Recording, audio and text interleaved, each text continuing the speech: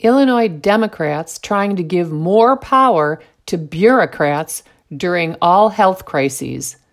Leftists here in Illinois have been heeding the opportunistic control freak Rahm Emanuel's instruction, quote, "You never let a serious crisis go to waste."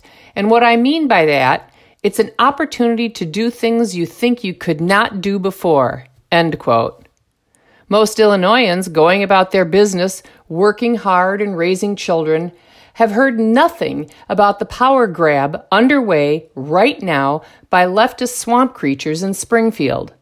As citizens continue to battle governmental authorities, both elected and unelected, who have used the pandemic crisis to usurp our rights, swampsters in Springfield are busy passing legislation to ensure the government will have such ill-gotten powers in perpetuity.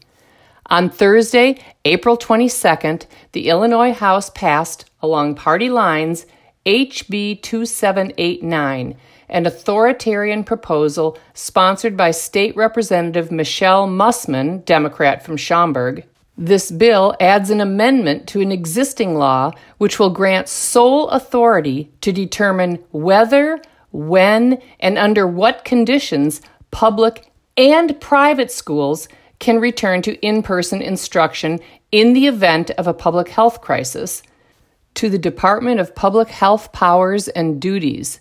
And I quote from the amendment, "The department shall establish requirements by rule for providing in-person instruction at non-public schools and public schools that include, but are not limited to, personal protective equipment, cleaning and hygiene, social distancing, occupancy limits, symptom screening, and on-site isolation protocols, and shall disseminate information about those requirements to non-public schools and public schools with the assistance of the Illinois State Board of Education.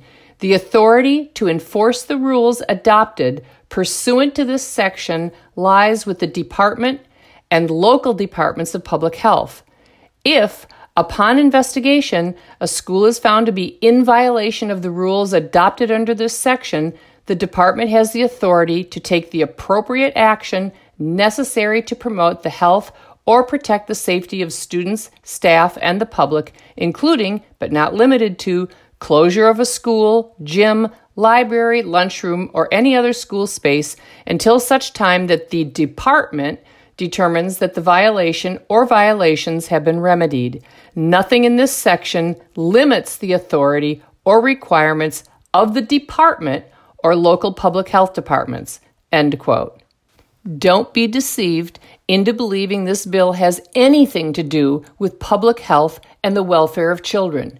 This bill is solely about the government expanding and retaining control over the lives of citizens.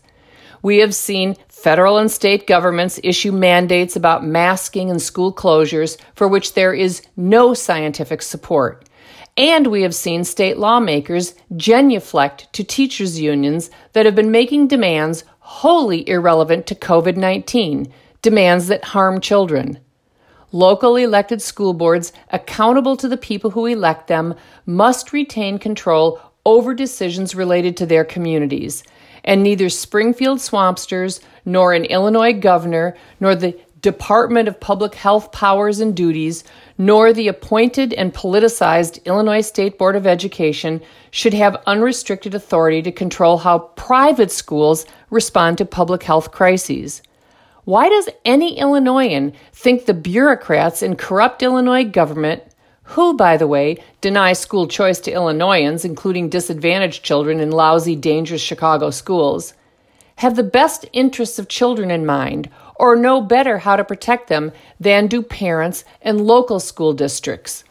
Instead of granting more power to the corrupt, inefficient, feckless, and power-hungry government, let's starve it.